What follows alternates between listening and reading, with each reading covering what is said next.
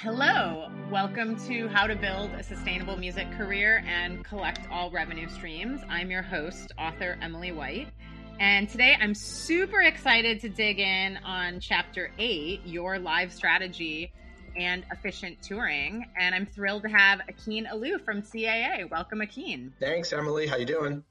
I'm hanging in there. Nice. How are you doing? I'm okay. Good. So let's just dig in. You're an amazing agent at, one of the huge agencies. So I'm looking forward to digging in and kind of explaining that to people a little bit. Nice. But yeah, let's start at the beginning. How did you get into the industry? It's obviously so competitive, let alone working at CAA and all these amazing artists you book. So tell us a little bit about your background. Yeah, sure. So I'm from a small town in Washington State called Auburn, Washington. I always knew I was going to be in music growing up.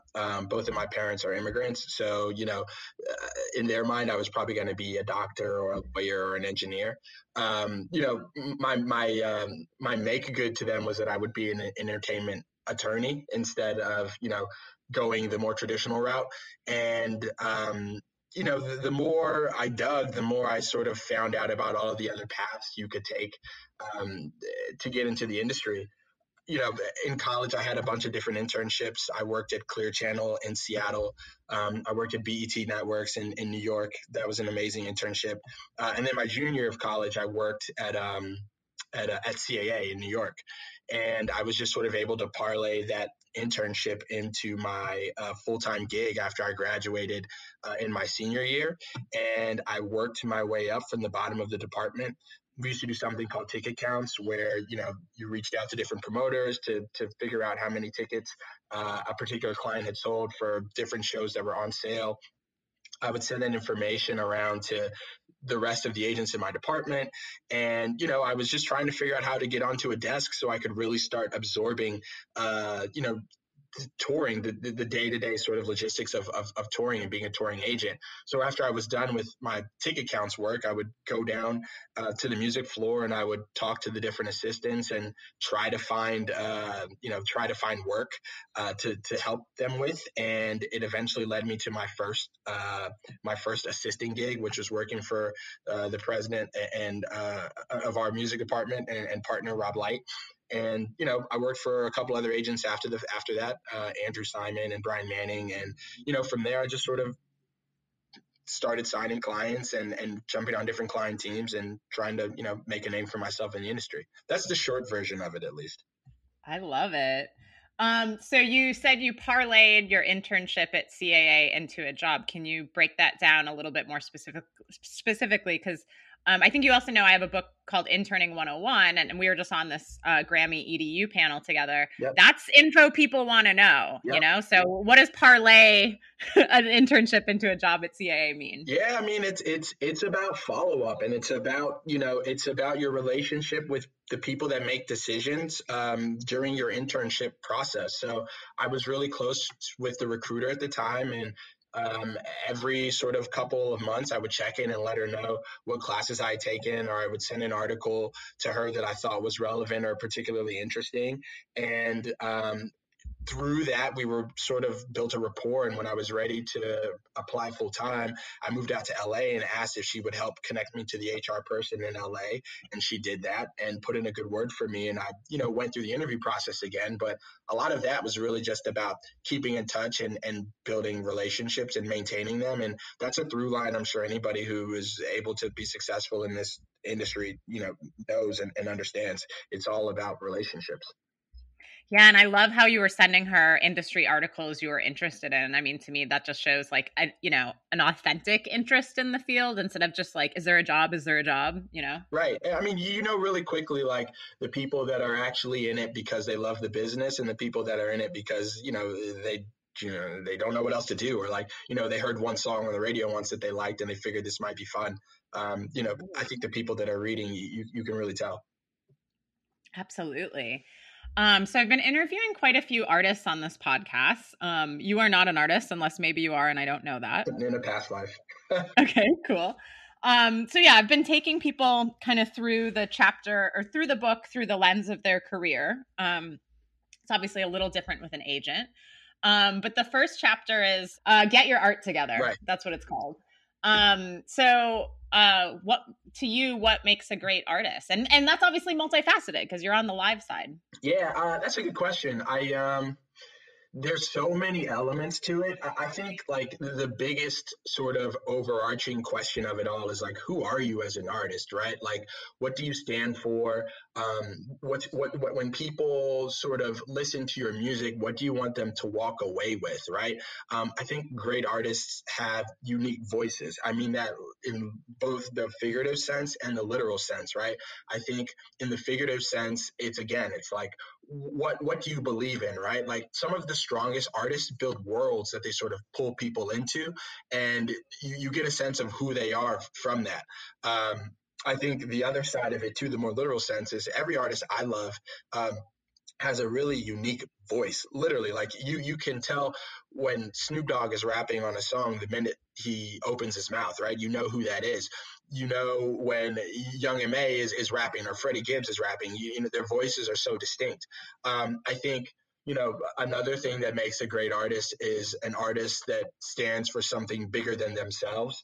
Artists who can bring people together collectively, right? So, I think that takes more time to do, and I think part of that is gaining commercial success. But aiming to do that, I think, typically makes you a great artist, right? Is it peace? Is it it can be a number of things, but doing that, I think, puts you on that path. And the last thing I would say is a great artist wants to work. They're willing to do anything at any cost. And, they're going to outwork the person to the left and to the right of them to make it because they believe in what it is that they're putting out. And they believe that success is theirs or this career is theirs, and they're going to go out and capture that. So I think all of those elements are sort of, part of the package. I'm sure there's other things I missed, but to me, that's what makes a great artist. I love it. I couldn't agree more.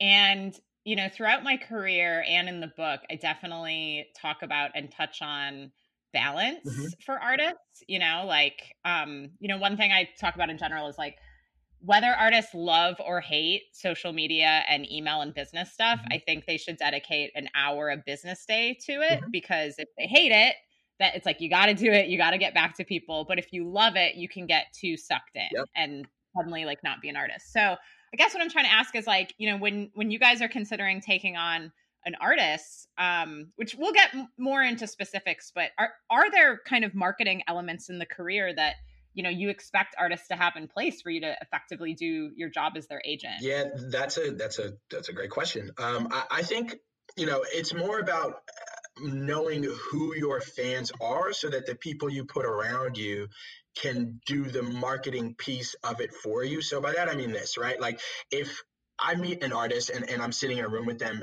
and I ask, who are your fans? You should be able to tell me roughly, are they sad? Are they LGBTQI? Are they female? Are they male? Where are they from? Right? Like what sorts of things do they like?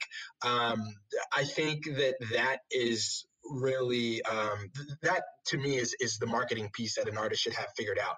I don't know that I think there is some merit in artists sort of spending sort of this part of their time reaching out to different people and handling their email. But I want to know that you know who your audience is so that other people can activate. I'm more curious about whether an artist can connect one-to-one with people in a room or if they're on social media and responding to their fans. I think that is a marketing element that I look for. And then the last thing I would say too is, how do you present yourself to the world? That's a marketing aspect, right? Like, are you presenting yourself right? Is there a mystery around you? Do you only wear Vans? Do you wear sunglasses, right? Like, to me, those are some of the things too that, help with the marketing aspects of an artist's career. Agreed. So we can edit this next question out, but I am going to ask it because it might be different than what you think I'm asking. Okay. So you have full control. Cool. So this is like for my own education too. In my experience as a manager, we've never signed a contract with an agency or an agent. So that's what I'm talking about. Like and again, feel free to not answer this. Do you or does CAA always have contracts with artists? Do you never? And I'll give some context to this. I worked at a legitimate independent agency. It was a management company too when I first graduated college, and I was an agent for a second because there was a band I fell in love with and they had management, and I was like, cool, I'll be your US booking agent. And I sucked at it. I have way more of a manager brain. Agents have different brains. For sure. Not good or bad. Yeah, we're just different. Right. So I asked, I was like, oh, do we sign a contract or like, what do we do? And one of the agents at the company was like, no, we don't do that for booking stuff, but we totally would for management. So if you're able to answer that, like, do you do contracts when you are signing artists? I'm not asking about like their specific contracts, if that makes sense. No, it does. And the tough part about that is it really is case by case. There's no sort of like rule book. I think that I would say that people have probably experienced both sides of it, right? Like there are people that have them and there are people that don't have them. I think it really just depends on the situation in which you sort of, find yourself in at any given point in time in your career. It really just depends. Definitely. And I guess I'm highlighting that because, if an artist does sign with an agency or does get an agent, like, don't be surprised if there isn't a contract. Like, would you agree with that? Yeah, for sure. I think that's fair to say. Cool. Awesome. So back to marketing again. Are there any marketing elements that you expect artists to have in place so you can effectively do their job? Do your job? Yeah, that's a good question. I mean, I would say they should be on social media for sure. I expect artists to be engaged there, right? Like not just posting, but also engaging with your fans in the comments. I like fan clubs. Different artists don't like them because I think it lends to sort of, it's not as democratic, right? It's sort of giving everybody the same sort of access, but I do think it allows you to understand which of your fans are most engaged. And those fans have different sorts of value. So, that sometimes can be a positive too. I would say those two things mostly though. That's great. And what do you look for in artists and clients that you sign? Yeah, great question. So, I mean, look, I think a lot of the same elements that I mentioned in what makes you a great artist, right? Like I really want to work with career artists and artists that want to sort of be doing this for a long time. It allows me to do my job, and it's also fun to think, far out into the future. But I would say, are you selling tickets already, right? Like, so are you relevant in your backyard, right? Can you sell tickets? Are people excited about you? And it's tough because I would say, the internet has allowed the world to sort of be your backyard. So I would say anywhere where you think you sort of, any area that you think you own, can you get people excited to come and see you? Will they part with their money? I would say that's sort of what I look for, in addition to the elements of what makes you a great artist. Exactly. So here's what I tell people, and please tell me if any of this is wrong. I would say most agents, because a lot of times I hear from artists like agent, I got to get an agent. Like that's like the number one team member they want. And, in non-pandemic times, of course, like they want to get on the road. So I say in the book, like, like even if you can sell 500, maybe even 1,000, well, 1,000's a lot, but like 500, 1,000 tickets where you're from, a lot of agents are going to expect that where you're from. Absolutely. So I really recommend, setting up gig swaps, to build up your numbers regionally, then expanding nationally. Like, are there elements like that you're looking for? Because again, it's like if someone's selling 1,000 tickets in Milwaukee, that's amazing. Absolutely. But if they're not anywhere else, is it as appealing to you? It depends. I mean, sometimes sometimes some of these acts will only be able, like early on, will only be able to do 500, 1,000 tickets in their quote unquote backyard. But if you go and see them and they're amazing, right? That's where like the A&R part of the job or the human part of the job comes in, right? Not everything is about a metric. Sometimes sometimes it's about actually being a fan and going to see the act and saying, wow, this is incredible, right? Or like, oh my God, I've never seen this. It's about, part of being a great agent in my mind is also understanding and tapping into the potential of any individual artist. So it's like, it's where your own tastes come into play. Like, where do I see this? How can I grow this, right? Does this fit in my portfolio of clients? If it doesn't, do I know what levers to pull to get the artist to where they need to be? I think that's also an element of it. But I think you nailed it. You might be an agent. Well, I used to be a tour manager, right. So that's why I know this world a little bit.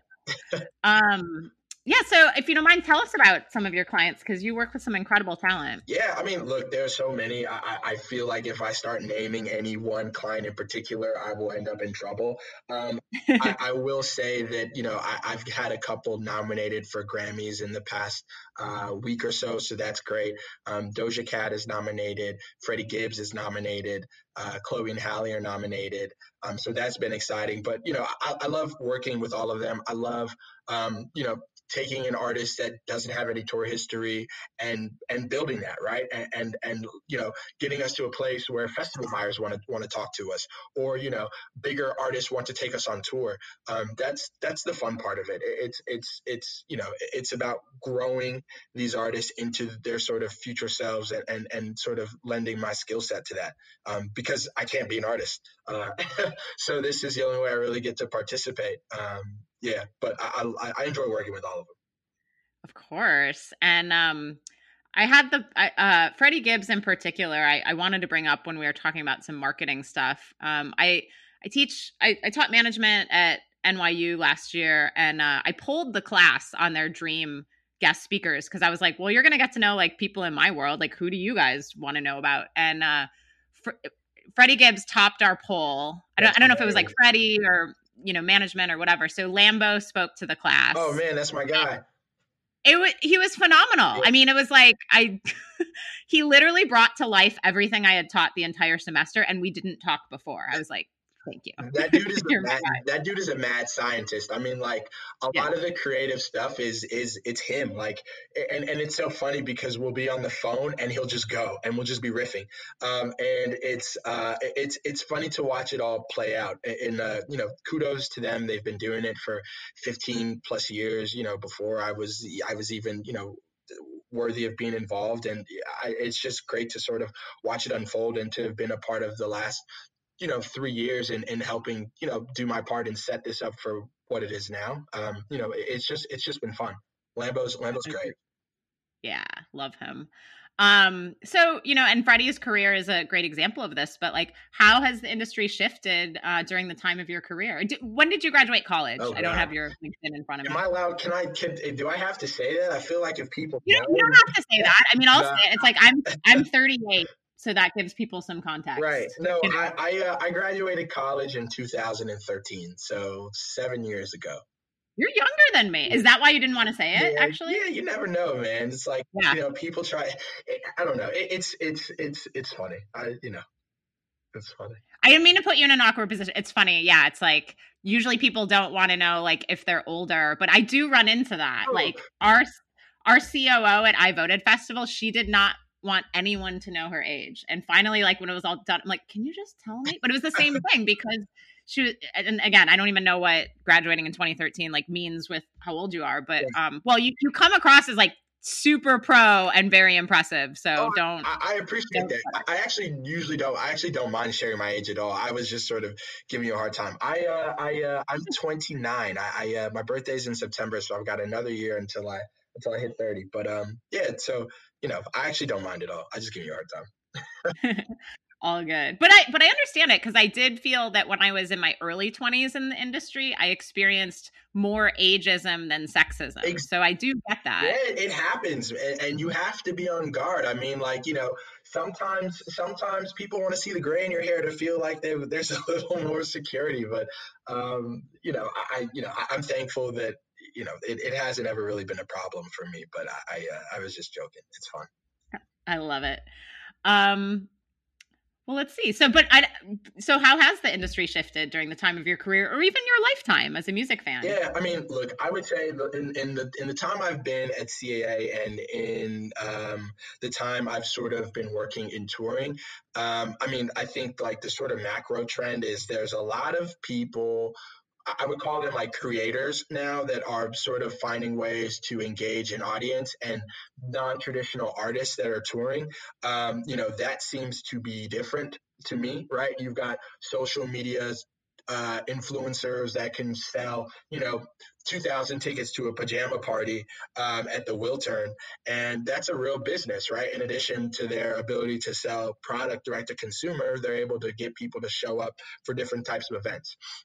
The other thing I would say that's interesting too is esports, right? So whether it be Riot Games or League of Legends, like any of those sorts of like tournaments that sell arenas internationally, there's a real business there for anybody that's willing to sort of figure it out and lock in with any of those game developers. I think that's interesting.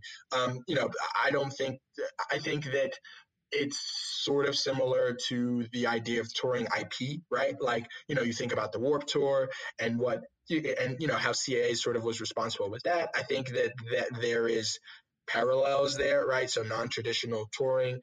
But I would say those two categories that I mentioned, both esports and influencers, in the past sort of 7 years I've been doing this, that seems to be more of a recent thing.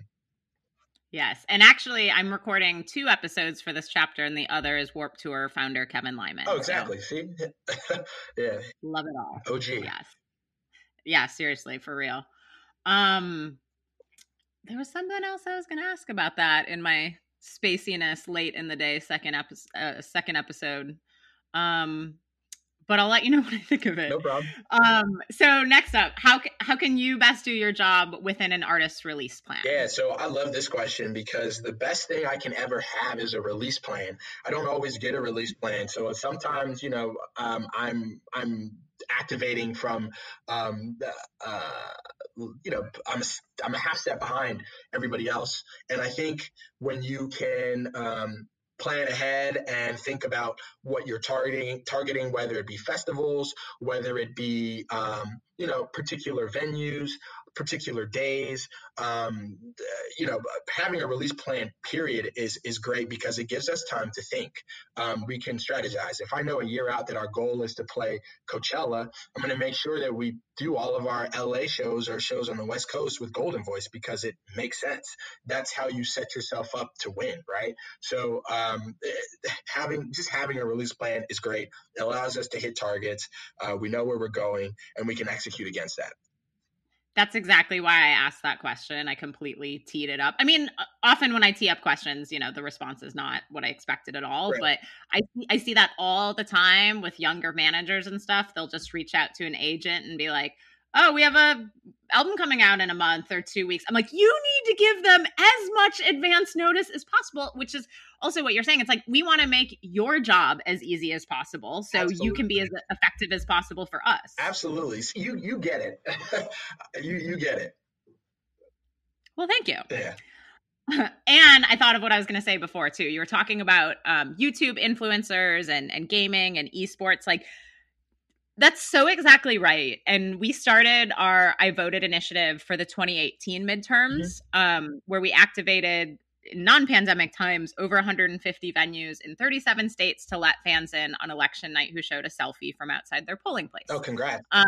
Thank you. It was just an intern and myself. So at the time, so to be efficient, I started, I'm like, no offense to my manager peers, but, and no offense to agents, I'm like, we just need to cut through the holds and go directly to the promoters. Right. So we started like a year out, so we could let venues and promoters know what we're doing. They could go back to agents with the concept and from there. I was doing that for efficiency reasons, but I was also trying to explain to people, I'm like, the talent will fill in. Yep. And that doesn't make me like not a fan or lame or whatever. It's like these promoters, again, this is pre-pandemic times, right. Like they know what sells. Absolutely. And I would see it with like the artists that would get booked that way for I Voted. It's like, it's a YouTube star I've never heard of. And and obviously people know about gaming and selling out MSG, Madison Square Garden and stuff like that. But I'm really obsessed with that. And I saw it even more with our I Voted Festival this year because we booked the top streaming acts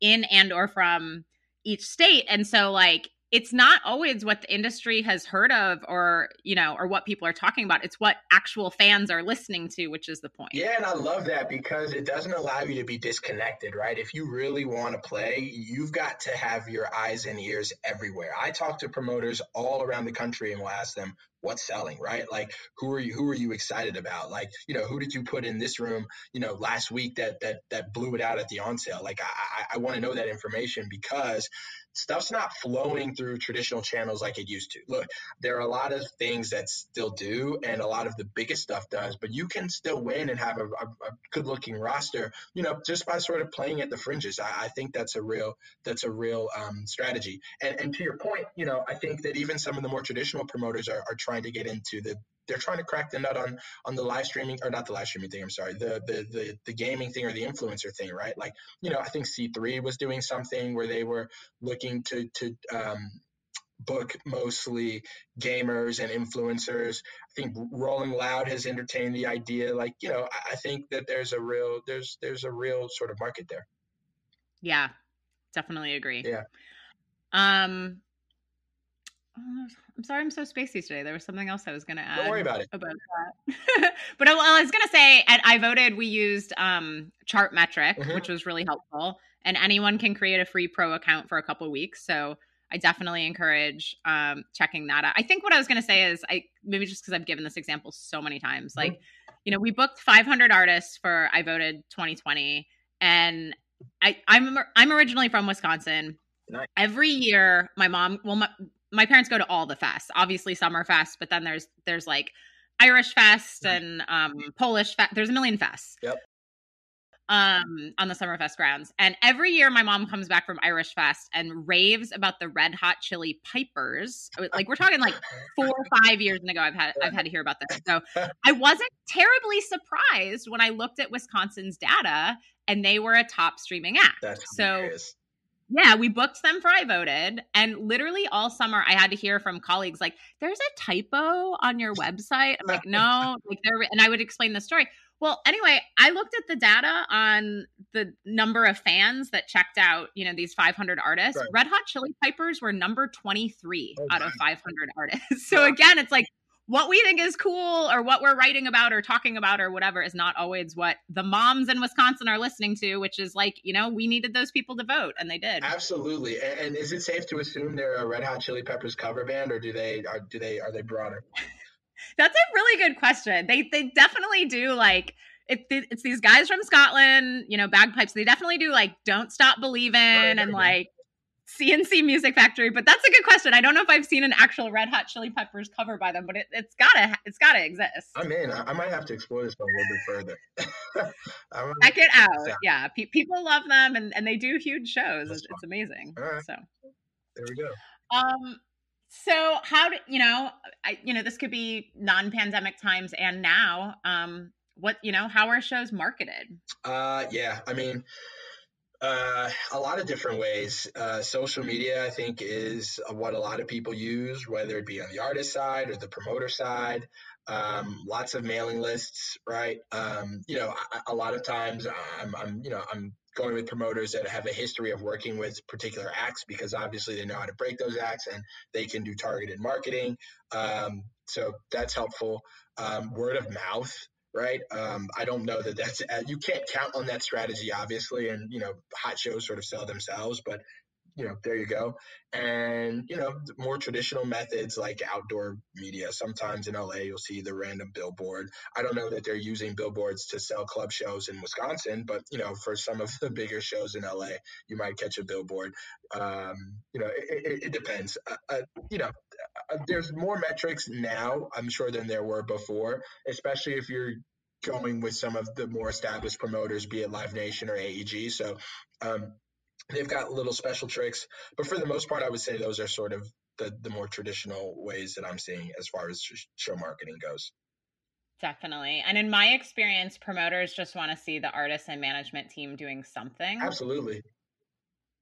which I mean, do more than something, but they just seem to appreciate it when we're posting, we're tagging, showing that we care, showing that we're putting effort in and not just expecting them to do everything. Absolutely. You have to work too. I mean, promoters are there to sell the show. It is their job, but an artist that's willing to get their hands dirty is great. I think it says a lot about the team and the artists themselves. Agreed. So now we're going to dig in on this episode's chapter focus, Okay. which I'll look up the title again. It's basically sustainable touring and was written pre-pandemic, Right. although I do talk about webcasting in here. So your live strategy and effective touring.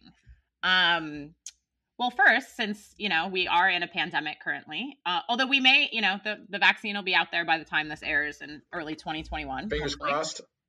Exactly.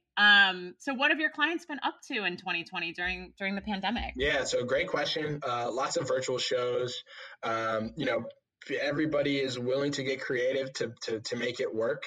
Some of my clients have played in markets where states are open and people are still showing up for shows, and obviously we're using proper COVID protocol, but I would say that it's mostly those two things, and then if we can find other branded opportunities, we're looking for those too. That's great. And is the booking process different with a live stream show? Like, what's that like? Yeah, I mean, look, it's fundamentally the same. I think that there are definitely new types of questions that I'm having to ask, right? Like, what's your tech? Or like, Yeah. where do you host this? Like, those are not questions that I would typically ask. But, after you've talked to your 50th live stream company, you sort of get a sense of the ones that are real players and the other ones who are, trying to figure it out too. It varies.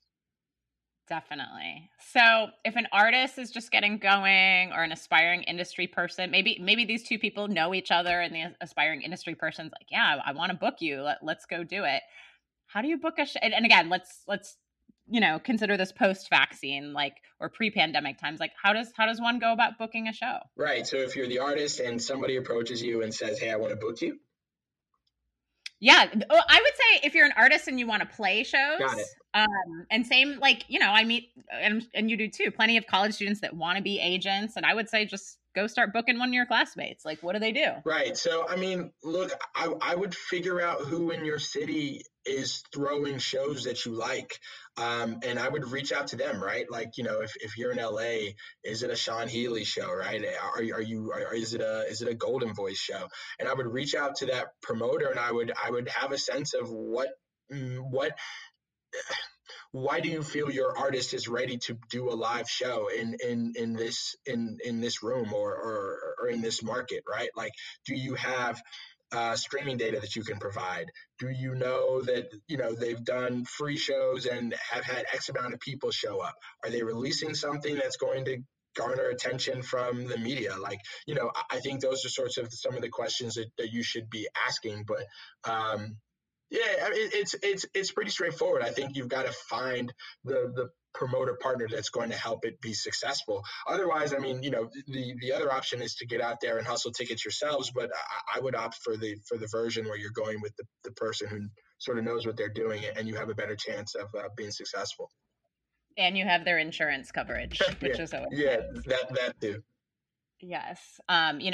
Keep that email short and to the point. Like, this is my album release or single or EP or what, and then also, if you want to speak on, because, artists, I'm so curious your perspective on this. Like, artists complain, not always, but like, I hear people complaining about radius clauses is what I'm trying to say. And I'm like, that's also there to benefit you. So do you want to explain what a radius clause is? Yeah, I mean, it basically doesn't allow you to play within a certain market within a certain number of days before and or after the show date that is agreed upon. And, the idea is that if you play too many shows in a market, you oversaturate it and you're not able to sell your optimal number of tickets because, too many people have seen you.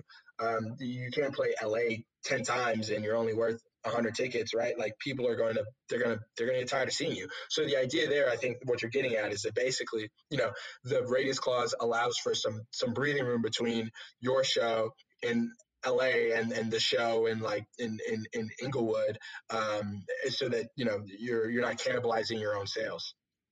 That's right. And I'm sure there are nightmare radius clauses out there that I haven't seen, but For sure. again, all of that can go in that short to the point email when you're getting going. It's just like, this is going to be my only show for 3 months. I'm focusing here, because you don't want to book a show and then have the promoter realize like you're doing a residency once a week somewhere else or something. Right, because the other idea too is you also want to you want to work alongside that promoter. That promoter is going to be a helpful asset in helping you build your live career, right? You want to make sure that they're protected too. The idea there is that if you have a pop-up residency that they don't know about, they're putting themselves at risk of losing money, because we weren't or you weren't forthright with all of the other stuff that you had going on. So I think in some ways too, you've got to understand promoter economics and how they make money, because those clauses are also there to protect their downside too. So. Do you want to break that down a little bit? Like maybe what the options are for like a club show? In terms of like what a typical radius is. Not radius, but you were saying like how the economics with a promoter works. Oh yeah, I mean, look. So, I will try to explain this as thoroughly as I can and not overcomplicate it. But basically, like they're guaranteeing you, or sometimes they are, sometimes they aren't, depending on the way the deal is structured. But let's assume here there's a guarantee. They're guaranteeing you a certain amount of money. And in order for them to get paid, depending on the deal structure, they have to sell a certain number of tickets above a break-even threshold, and that number is basically calculated based upon the number of tickets you can sell in a venue and the price of the ticket. So let's say we're playing, call it the Roxy, roughly 500 tickets. You're selling tickets at $10, it's a $5,000 gross. Promoters have other expenses that come out of that gross, right? So, we won't overcomplicate it, but, call it a barricade or a rent fee or a cleaning fee, right? They have to subtract those expenses from the gross on top of additional, variable expenses that include paying for PROs or what have you, and or ticket commission, whatever. And that money also comes out of the gross. And then, based on what's left over, right, if there's enough, that money is then sometimes split between artist and promoter. So the promoter has to sell, well above and beyond that $5,000 guarantee in order to account for the expenses that need to come out of that offer, or come out of that gross, in order for them to cover your fee and also make money based on the percentage of the net gross that they sell. And the net gross is calculated after you sort of subtract all those expenses from the gross. That's great. That was really convoluted and not in complete order, but I did my best.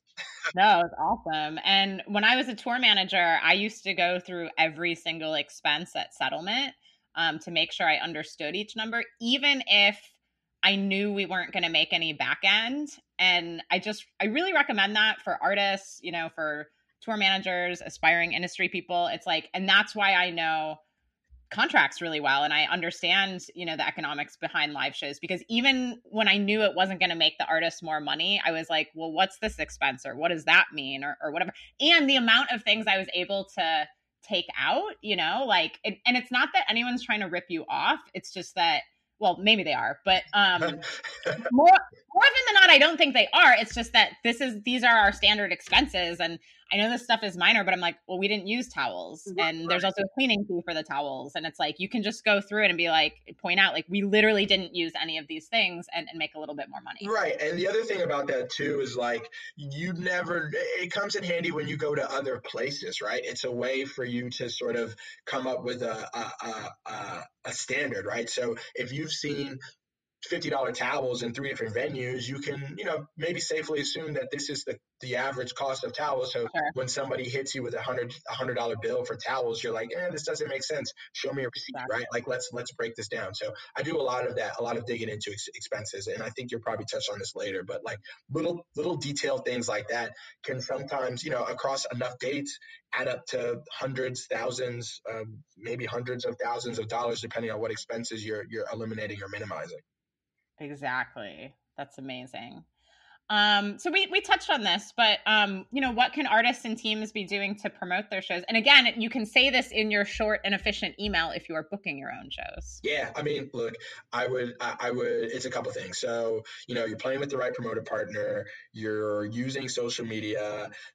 Maybe it's about building a great bill. So that if you need to sell 200 tickets in this room and you're only worth 100, you've got other people under you that will go and also help you sell those tickets, or take a consignment, right? People that will go out and street team your tickets and get paid per ticket that they sell. And in that email to whatever promoter you're working with, it's important to, again, to like sort of highlight the things that we talked about. So, new releases, streaming data, any past ticket history in any other markets, upcoming features or cosigns, things like that let us know that you've got heat on you. Yeah. And one thing I love to do that promoters seem to like, especially, I hate to say it, especially if a show isn't doing well, they're like, what can we do? I'm like, well, why don't we just do a post being like, retweet this or share this or comment below, a post with the ticket link, like, hey, we're going on tour, or here's the show or whatever, and retweet this to get on the guest list. Yep. And there can be a drawing for that. So that way you're incentivizing the fans. I didn't explain that super clearly. You don't want to say retweet this and you're on the guest list, but retweet this to enter a drawing to win a pair of tickets to the show. And then you are inherently encouraging the fans to promote the show for you. Yep. I've done a lot of contesting. I think, for some acts, you can do local radio interviews. You can get really creative with it. There's a lot of ways to sort of get the word out. Yeah. And with all this stuff, like even the show itself and definitely radio interviews, like, again, like tag all of these things when you're posting on social media. Don't just be like, we're playing the Troubadour. It's like tag the venue. And I can only imagine how many followers the Troubadour has. And not everybody tags the venues. And you're just that much more likely to get a retweet. Like I will never forget this. This could have been a decade ago, but it was like one of the first nice days of the year in New York. Yeah. And I live in Brooklyn, and I was biking over the bridge to a show at Pianos, and I tweeted, I have like a very inherent social media brain, for better or for worse. Like I can't not tag things. Like I can feel it in my ring fingers right now, like I'm typing.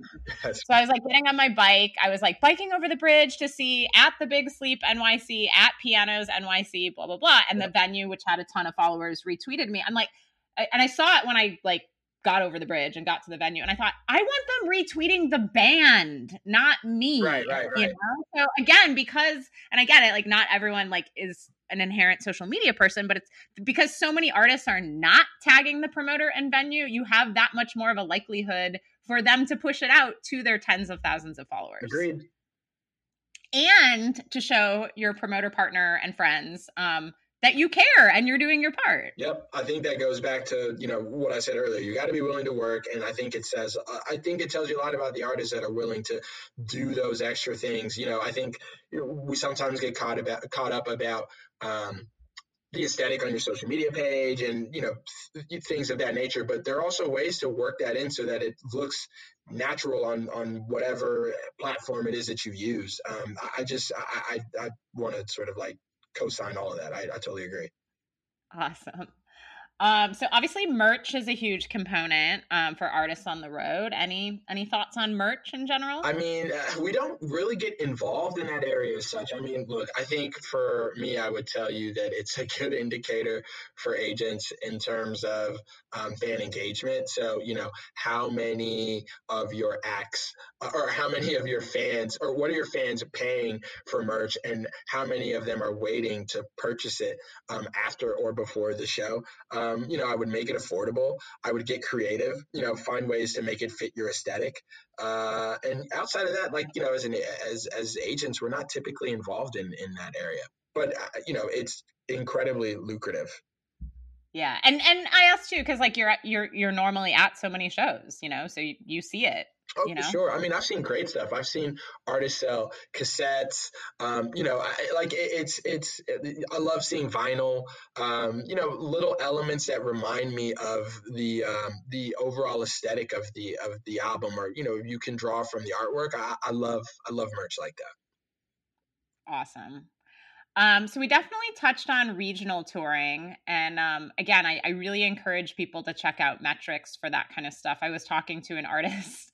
I forgot the number that he said, but he's like, I contacted 200 bands in Portland. I can't believe, there's that many artists there. But again, when we were booking I Voted, I was so fascinated. And I probably said this on the panel we were on, like, wow, what people are listening to in Milwaukee is so different from Madison, is so different from Grand Rapids. Right. And these places aren't very far. So it's again, I really encourage, when you're setting up those gig swaps, which I feel that people can do in the webcast space as well, open for one another and support one another.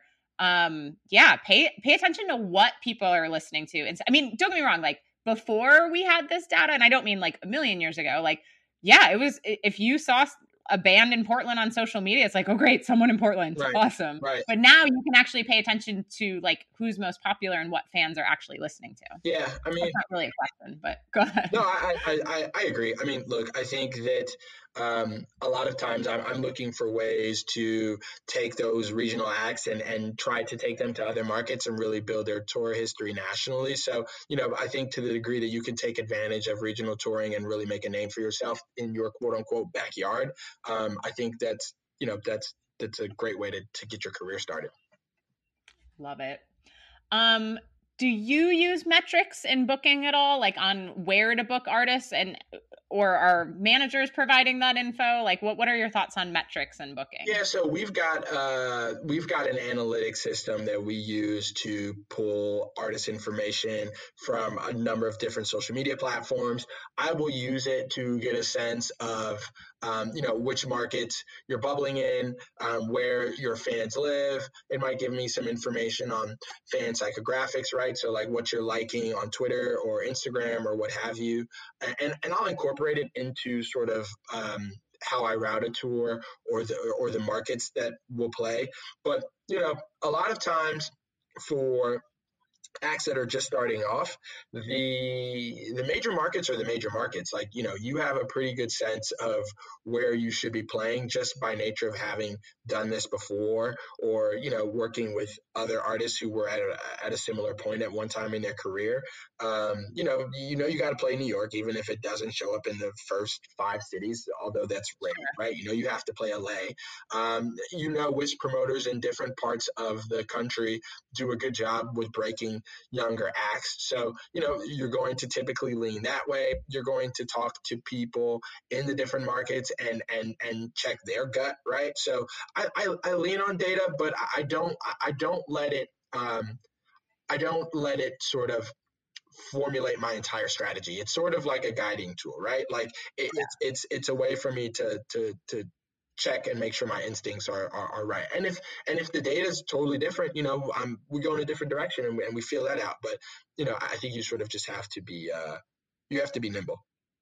I love that. That's brilliant. And I will say, and obviously feel free to disagree. I feel like if you're just getting going, I don't know if you need to play LA. I mean, it depends on, where you're based, right. But, do you know Martin Adkins by any chance? Okay, so he's a brilliant drummer and definitely a music business guru. And he wrote a book a few years ago called Tour Smart, and he does, presentations and things like that. And there's a stat in it that I'll mess up, but you'll get the idea. Mm-hmm.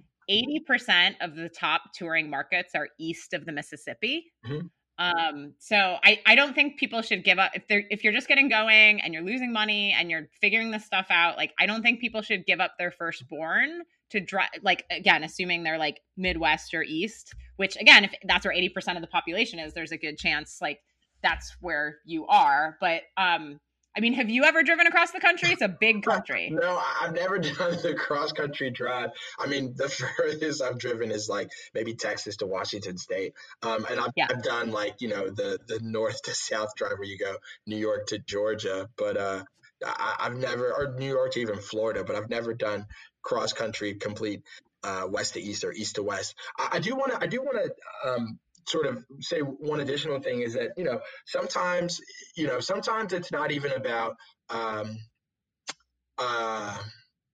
sometimes it's not, this sounds backwards, but sometimes you play a certain market because of the other people that might show up, right? So like you might play LA for press or for Yeah. industry executives and showcase in that way. So I agree with you, right? Like a lot of markets east of the Mississippi definitely gets a little bit more sparse as you move towards the West Coast, but certain markets are press markets or are Yeah. important to play strategically just so that you can say you were there, or certain people can see you to set up other things. But obviously, this all depends on your larger touring strategy and career arc and et cetera, et cetera.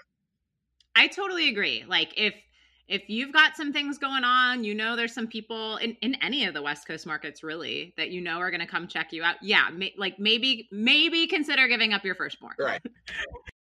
And it might not change your life, but it's all stepping stones. What I'm referring to is just like these DIY bands. For sure. They're hacking it out. They're sending a million emails to score that gig in Memphis or whatever, and they think that they need to get to LA too. So I just think like hack it out with drivable distances, and then maybe on that second tour drive across the country, because it is no joke. Absolutely. It's I go back again to like owning your backyard. And then, the other thing I want to say, and you'll probably ask this later is, oh man, I'm forgetting my point. It's owning your backyard, but also, like, it's expensive to break on the road. Yes. I don't know with the internet in 2020, I don't know that you have to, right? There's definitely an art to being a great live act, but it's cheaper to promote a track on Spotify and try to, catch one that way versus trying to play live and get people going. Look, I think there's different strategies to break an artist, and it's all artist dependent. It's all depending on what your strengths are and what your weaknesses are. But I would say in the areas where you can sort of like avoid racking up expenses to play in markets like, to your point, that might not be relevant at this time. Use the tools on the internet. They're there. Agreed. Yeah. A great way to make money is not just to make more money, it's to reduce expenses. Absolutely. So any thoughts on international touring? CAA is obviously a global company, and I'm sure you have some clients that are with CAA worldwide, others with different international agents. So if you could touch on any thoughts on that, but maybe explain how it works, because I will say, I guess I can say this because it'll be out after this, but we're going to do I Voted Georgia. Mm-hmm. And we just started booking that this week. And we're all volunteers. So I have students on the booking team and I'm training them how to do it. And I did have to add to our, to my instructions, like, don't pitch the agent in Australia, and then I had to explain to them that there's, for bigger artists, there's more than one agent. So can you talk a little bit on that? Yeah, I mean, look, all of my clients that are global, we've got a robust, group of agents that work specifically on international markets, right?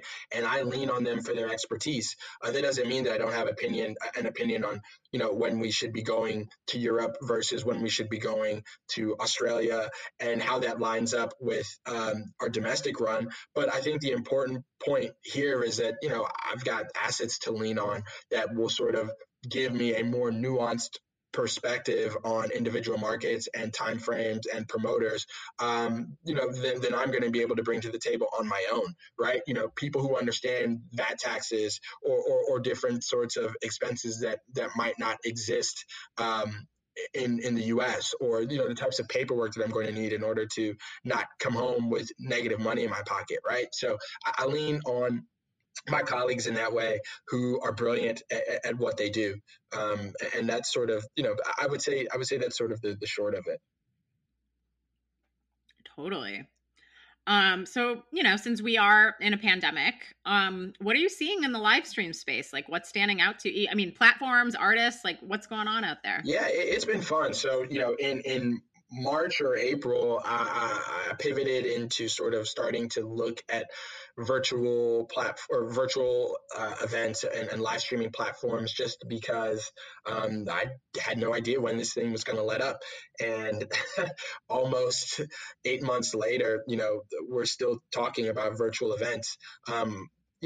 I'm part of a group of people that are sort of vetting these things for our department and trying to understand the economics and, trying to come up with some sort of idea of what best practices are, and help sort of implement them across the board. When we first started talking to a lot of these companies in March or April, not all of them were live streaming artists, and a lot of them didn't even.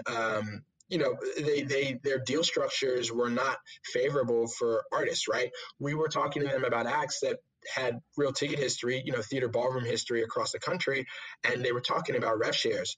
Fast forward to 5 or 6 months later, and these artists or these platforms are paying our clients real guarantees, and it's because we held the line, right? We understood what an artist's value is, and their ability to create community online still exists even if they can't be out in the real world.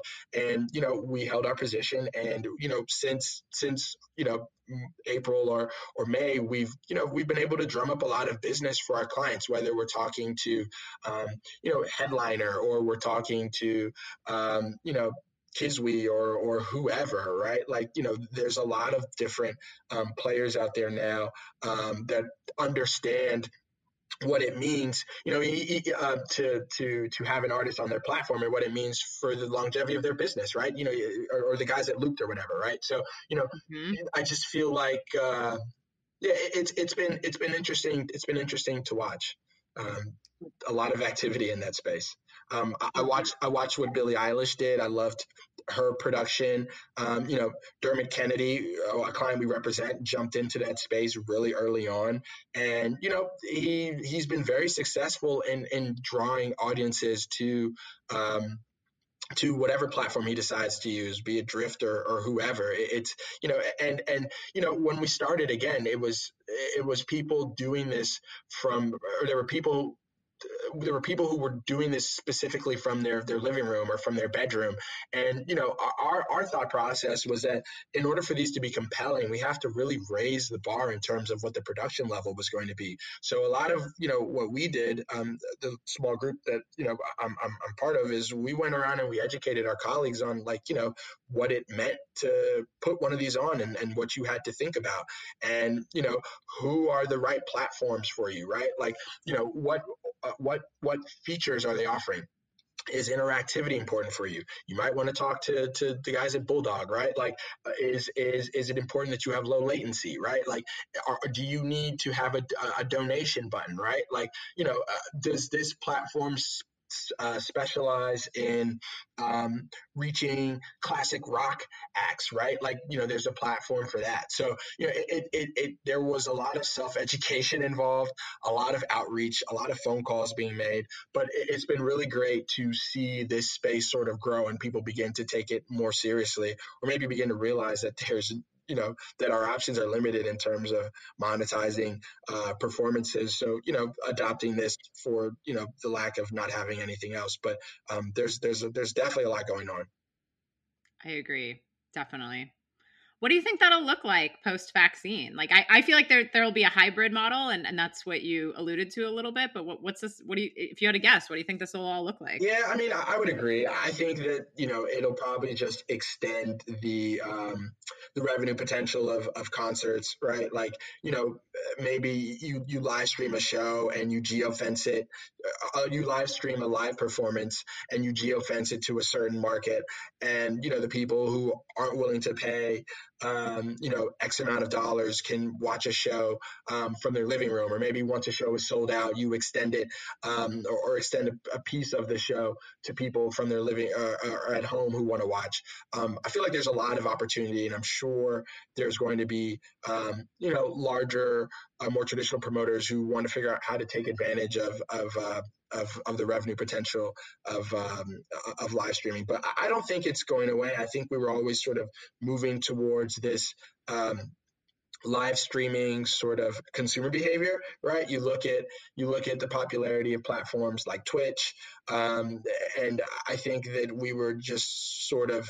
I just think that the pandemic just accelerated the consumer adoption of, like, all these new platforms and behaviors. It's been really crazy to watch all of it. It's been insane. I fully agree. So we talked about what agents are looking for, but or what you're looking for. But yeah, I mean, the way I describe it to people, which I alluded to before, just the manager brain and the agent brain being a little different, like, I feel like agents are very good at spreadsheets. Yeah. And again, it's like, don't get me wrong, every music agent I've ever loved is like a massive music fan. Yep. But I also feel like you're a little bit more numbers oriented Yep. sometimes than other aspects of the industry. So, can you speak on that, or maybe like, before the pandemic, over the past few years, I've seen beloved national acts getting dropped from agencies. So, like, what can artists be doing? Again, pre-pandemic, whatever, pandemic or not, like, what can they be doing to, engage with their agent, stay relevant, and keep it going, if that makes sense? Yeah, I mean, that's I've, I, I'm looking for, and I would say most artists or most agents are looking for career type artists, right? Again, it goes back to like, who are you? Do you have a unique voice, in both the metaphorical and like the figurative sense? Do you stand for something? Are you also working, right? Are you generating opportunity for yourself? Are you putting yourself in positions to win? Who's the team, right? Like, I'm not necessarily somebody who needs to know that you've got, the A-level manager or the A-level lawyer on your team, but like, do you have people that are experienced on your team? And if they're not experienced, you have people that are willing to learn, or asking the right questions, right? Or, that I get the sense are in your corner and willing to fight. Like, those are sort of the things that I'm looking for. Um, yeah, it's tough. I mean, there's so much going on with the pandemic, and it's yeah, it's tough for everybody. It's tough for everybody. Agreed. Um, Tell us how artists land support tours, opening slots. Can you demystify that a little bit? Yeah, absolutely. So I mean, look, early on, it's really tough. I think a lot of it has to do with relationships. Who do you, as an artist, have relationships with? Like, who's your artist community? Are you plugged in? Are you featuring? Are you giving people songs? Is your management team connected? Is your label connected? Who does your attorney know? Are you willing to play? Are you willing to sacrifice short-term money to make something happen? Right? Will you play an event for free? And again, and not everybody has the same ability to do these things for a number of reasons, but that can be a factor sometimes, just the relationship aspect. To the degree that you have ticket history, that's a great tool to leverage for an agent, right? If I can tell the band that we're pitching that uh, my artist can sell 1,000 tickets in every market and they're going into 2,000 cap rooms, why would that artist not want me on their tour if they know that they can only sell 1,000 tickets, right? Like, that's a great value add. So what kind of value are we adding to the tour? Sometimes it's not even ticket history. Sometimes it's like, are you hot right now? Do you have a song that's charting? Will you bring relevancy to the artist that's looking for support? Do you add a specific branding element to the tour that the headlining artist does not have themselves, right? Maybe they're trying to tap into a certain market. Do you provide those fans or those buyers that might show up to the show or put the headlining band or might get the headlining band on the radar of said fans or buyers? That's important. And to the degree that we can get a plan up front, which is a question you asked earlier, like, let's get out in front of this thing and start pitching, right? If I know that you want to support X artist and I know they're not going on tour for a year, but I know your album is coming 2 months from now, I'm going to start seeding it with that agent, with that artist agent team, or with their management team, or with, the promoter that I know is going to control the show. And we're going to attack it from every angle. We're going to figure out, who or what we can be saying to make you appealing. And, I think it's about planting a seed early and letting people sometimes think it's their idea when the time comes, and just being consistent and persistent. Yeah, and you opened with the magic word relationships. I don't know if artists or, or anyone really starting out in music in the music industry, always understand that. It's like, oh, got to get an agent so I can get on these tours, got to get a manager, blah, blah, blah. And like, at the end of the day, it is, the artist making that decision, like who's going to open for them, who's going to support them. Yeah. And like any other human, like people like going on tour with people they like. Yep. So, and obviously it helps when you're reaching out, to the agent, I'm reaching out to the manager. If I know them, like you said, does the attorney know who knows someone, right, in that camp or whatever. But at the end of the day, it's going to be, the artist making that decision. So, again, it's all about authenticity and building genuine relationships. But you gotta get out there and connect with other artists if you want to get support slots. Absolutely. So I feel like people don't always know that. We touched on this, but how can artists maximize their tour profits and their live profits? Again, non-pandemic times. Yeah, no, that's a great question. I mean, we not to be repetitive, but you want to be looking at expenses. You want to know that you're getting the best deal in the room that you're playing. You want your agent to be aggressive in negotiating a fee that is, at market value or above upfront. You want to optimize ticket scaling where you can. It's kind of hard early on in some of these smaller rooms because they're all GA, so there's no opportunity to increase the price of a pit ticket versus a balcony ticket. So I think really what you want to be paying attention to is what are your personal expenses that you're bringing on the road, and is the venue charging you a fair rate? And the one thing I'll say that I like to stress to my clients is like I go through the offers of other clients that have played similar rooms, and I'll compare the offers from a year, 2 years ago, and ask questions if expenses don't line up, and understand why they don't line up. And sometimes it doesn't make sense, right? So I think that's where it's important to have an agent that's going to be very detail oriented and making sure you get the best deal. That's sort of that's what I look out for.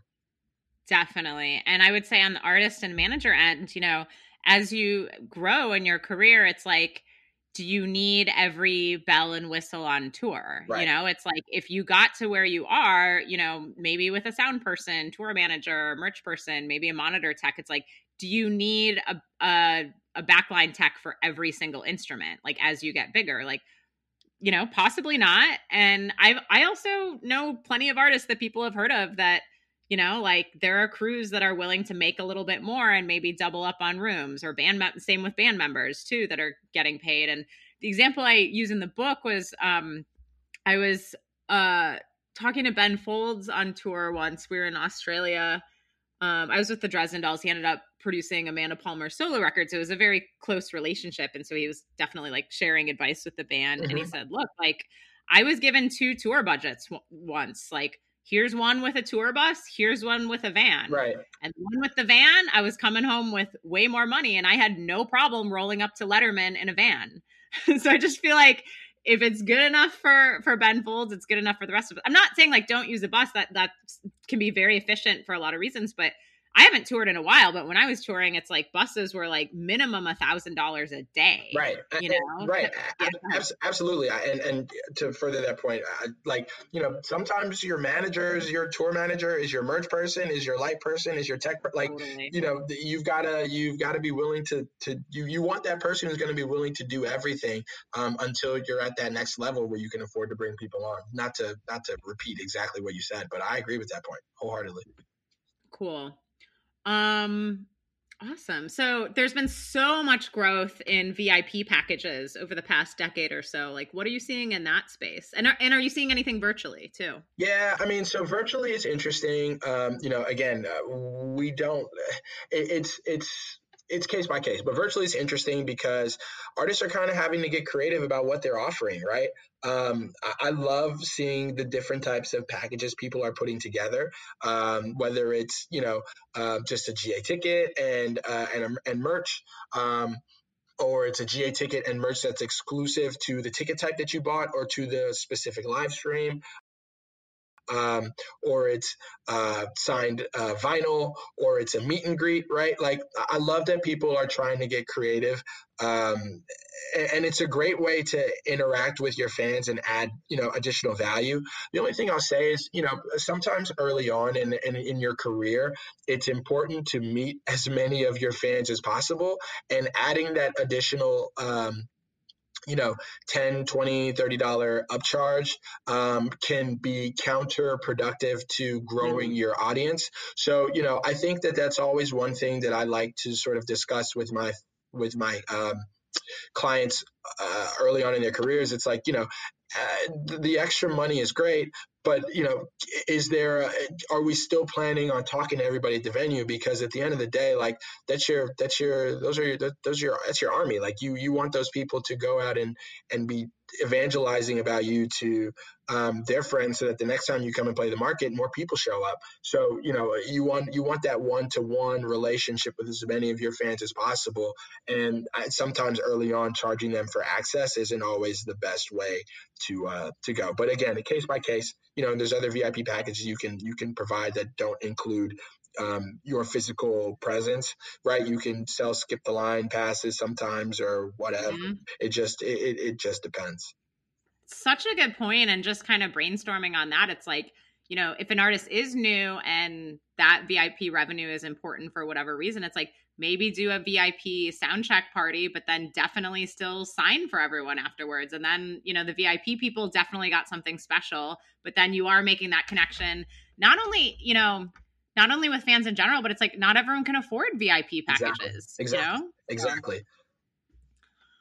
Very cool. So, one thing that I thought would happen over the past decade as we moved into digital in the modern music industry, and the fact that artists own their rights, more than ever, or certainly more than in the past, is the recording of live shows and doing something with that content. And obviously, there's origination fees, paying the venue for that use, and there's other elements. But are you seeing anyone record their shows and do something? I mean, I will say, obviously the jam band community does that, but are you seeing anyone do this? Record? So, like, you're asking if artists are recording their own shows?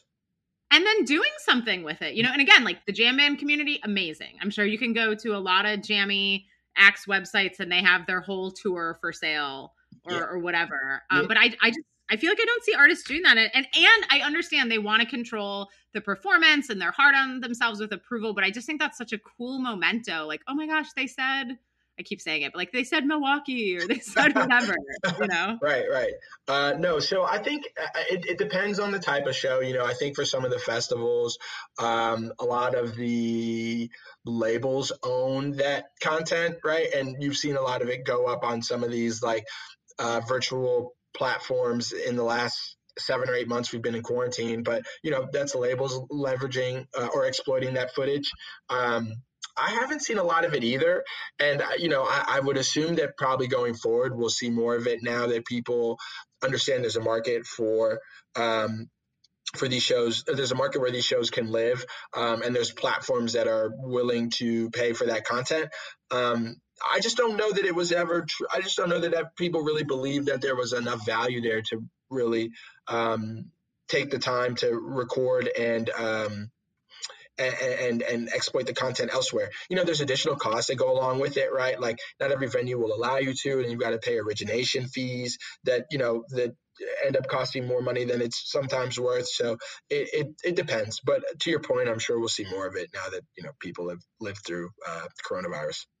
I'm having this flashback of, like, I must have been in college because I was working at the Paradise in Boston, and they did have a thing.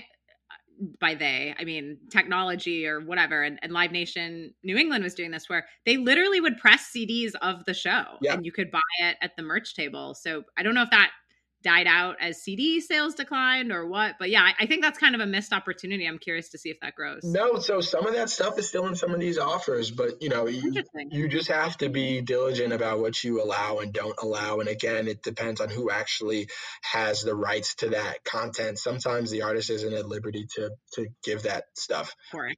So it is still in there, depends on the market. Definitely. Yeah. Are you seeing artists collect data at shows, at the merch table, email list, text message club, stuff like that? I don't see a lot of it, but they certainly should. I think a lot of the data collection happens on the ticketing side, right? And it's Yeah. ticketing platforms owning that data and artists not really having access to it. It's super important. I'm certain we'll see more of it going forward.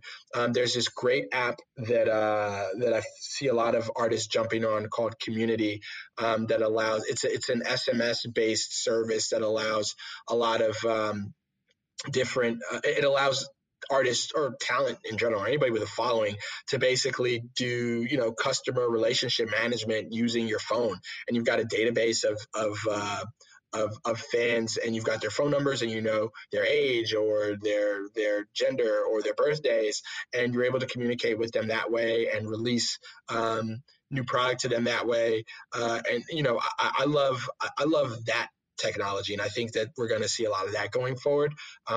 Certainly it's not the same as it's not the same as collecting the data at the point of purchase, like the ticketing platforms are, but I still think it's a really powerful tool. So, I to the degree that artists can collect data at shows, they should, but a lot of that power lies with the ticketing platforms, but I would love to see artists sort of take that back. I love to hear you say that. That's awesome. It's important. It's super important. Well, again, that's the whole point of the book and what we're talking about. It's about sustainability. And so if they're paying money to be there, like, you want to retain that info so you can remind them when you're back. Absolutely. So what does sustainable touring mean to you? Yeah, good question. I mean, it's what I aim for. It's artists that can sell tickets without traditional radio support. Artists that are focused on the long term. It's about training your fans to purchase your tickets at the on sale. And there's an art to that, right? Like, part of that means being very specific about how fans experience your live shows, right? Like, you can't have all kinds of shows all over the place, right? Like, you've got to train people to know that when you're putting shows on sale, that's when you're going on tour, and they're not going to be able to see you at the nightclub or anywhere else within a certain amount of time, because they know you only go on tour once a year or twice a year, and this is the big event. And that's not to knock any of the other performance venues where people collect their money, but I think there's an art to playing the right room and selling it out, and then going into a bigger room and selling that out, and creating demand by playing to the right number of people at the right ticket price.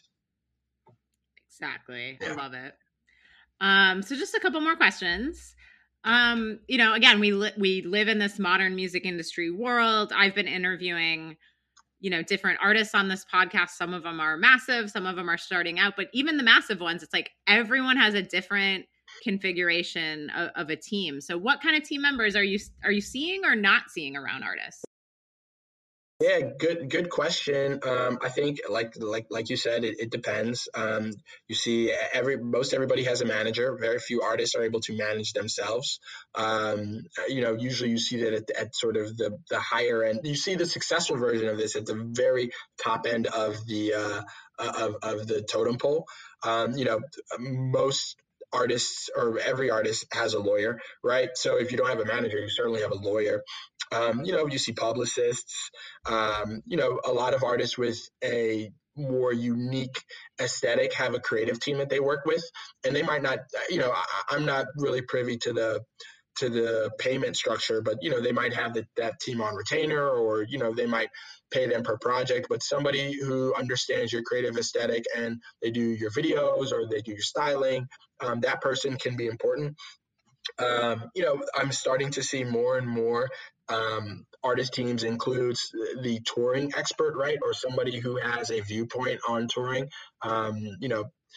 that's a sort of a more recent thing. One thing I would love to see more of, or one thing that I think is interesting that I don't see more of, is that data scientist, right? Like, there's so much information out there about where an artist fans are coming from, who's watching them, how long they're watching them for. There's so many data points you can collect on your fans. I would love to see more artists incorporate somebody who's crunching those numbers and sort of be able to tell a story through that data that allows artists to sort of tap into revenue streams that they weren't tapping into before, or introduce different types of content to their fans that their fans are asking for, or tier their offerings to different types of fans depending on their level of engagement. I just think there's so much. I just feel like artists could be so much more dynamic in their business with this person on that team, and I'm sure it's coming. But I think until that skill set's a little bit more commonplace, right? That understanding how to sort of read those data points, I'm sure we won't see that we won't see that be more common for a little bit. I love it. That's amazing. Finally, what does building a sustainable music career mean to you, which is different from a sustainable touring career? I mean, it's part of it, but. Yeah.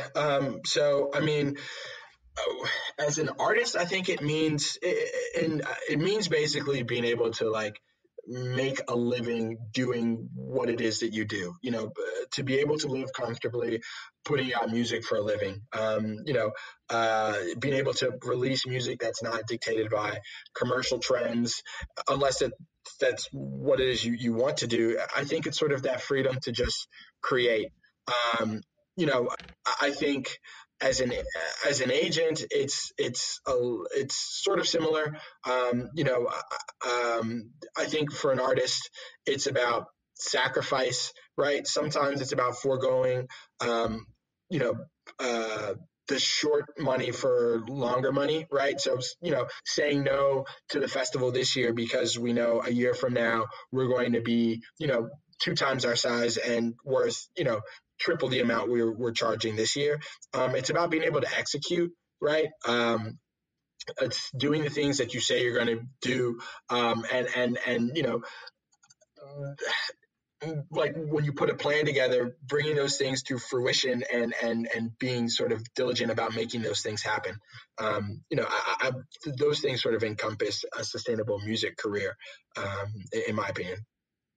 Love it. Any thoughts on a sustainable music career on the industry side? Yeah, I think a lot of it boils down to relationships, and then the cornerstone of relationships is like just having integrity, being a person of integrity, having a good reputation, being somebody that people want to work with, sticking to your word as an executive, and adding value to any team or project that you're brought in on. I think people want to know that when they're reaching out to you, that they know what they're hiring you for, right? Like your resume should sort of speak for itself, in addition to being a good person. And I think, part of that, it requires execution also. So, that's my take. Incredible. Thank you so much. Yeah. This was awesome. Anything else you want to add? No, this was great. Thanks for having me. My pleasure. And do you want people to find you on social media? Like, I've been talking to a lot of artists, so yeah, for sure. And I've been so terrible about keeping my own social media up to date. I swore that 2021 is going to be the year that I really start to dabble again. So I'm Akeen on almost all of my social media, but I spell it phonetically, so it's UHKEEN. And feel free to follow me. And if you don't see me post in the next 30 days, just know that come January 1, I'm going to figure it out. Love it. Well, thank you, Akeen. This was incredible. And we really appreciate the time. I know how busy you are. No, this was great. Thank you for having me. And I appreciate you reaching out.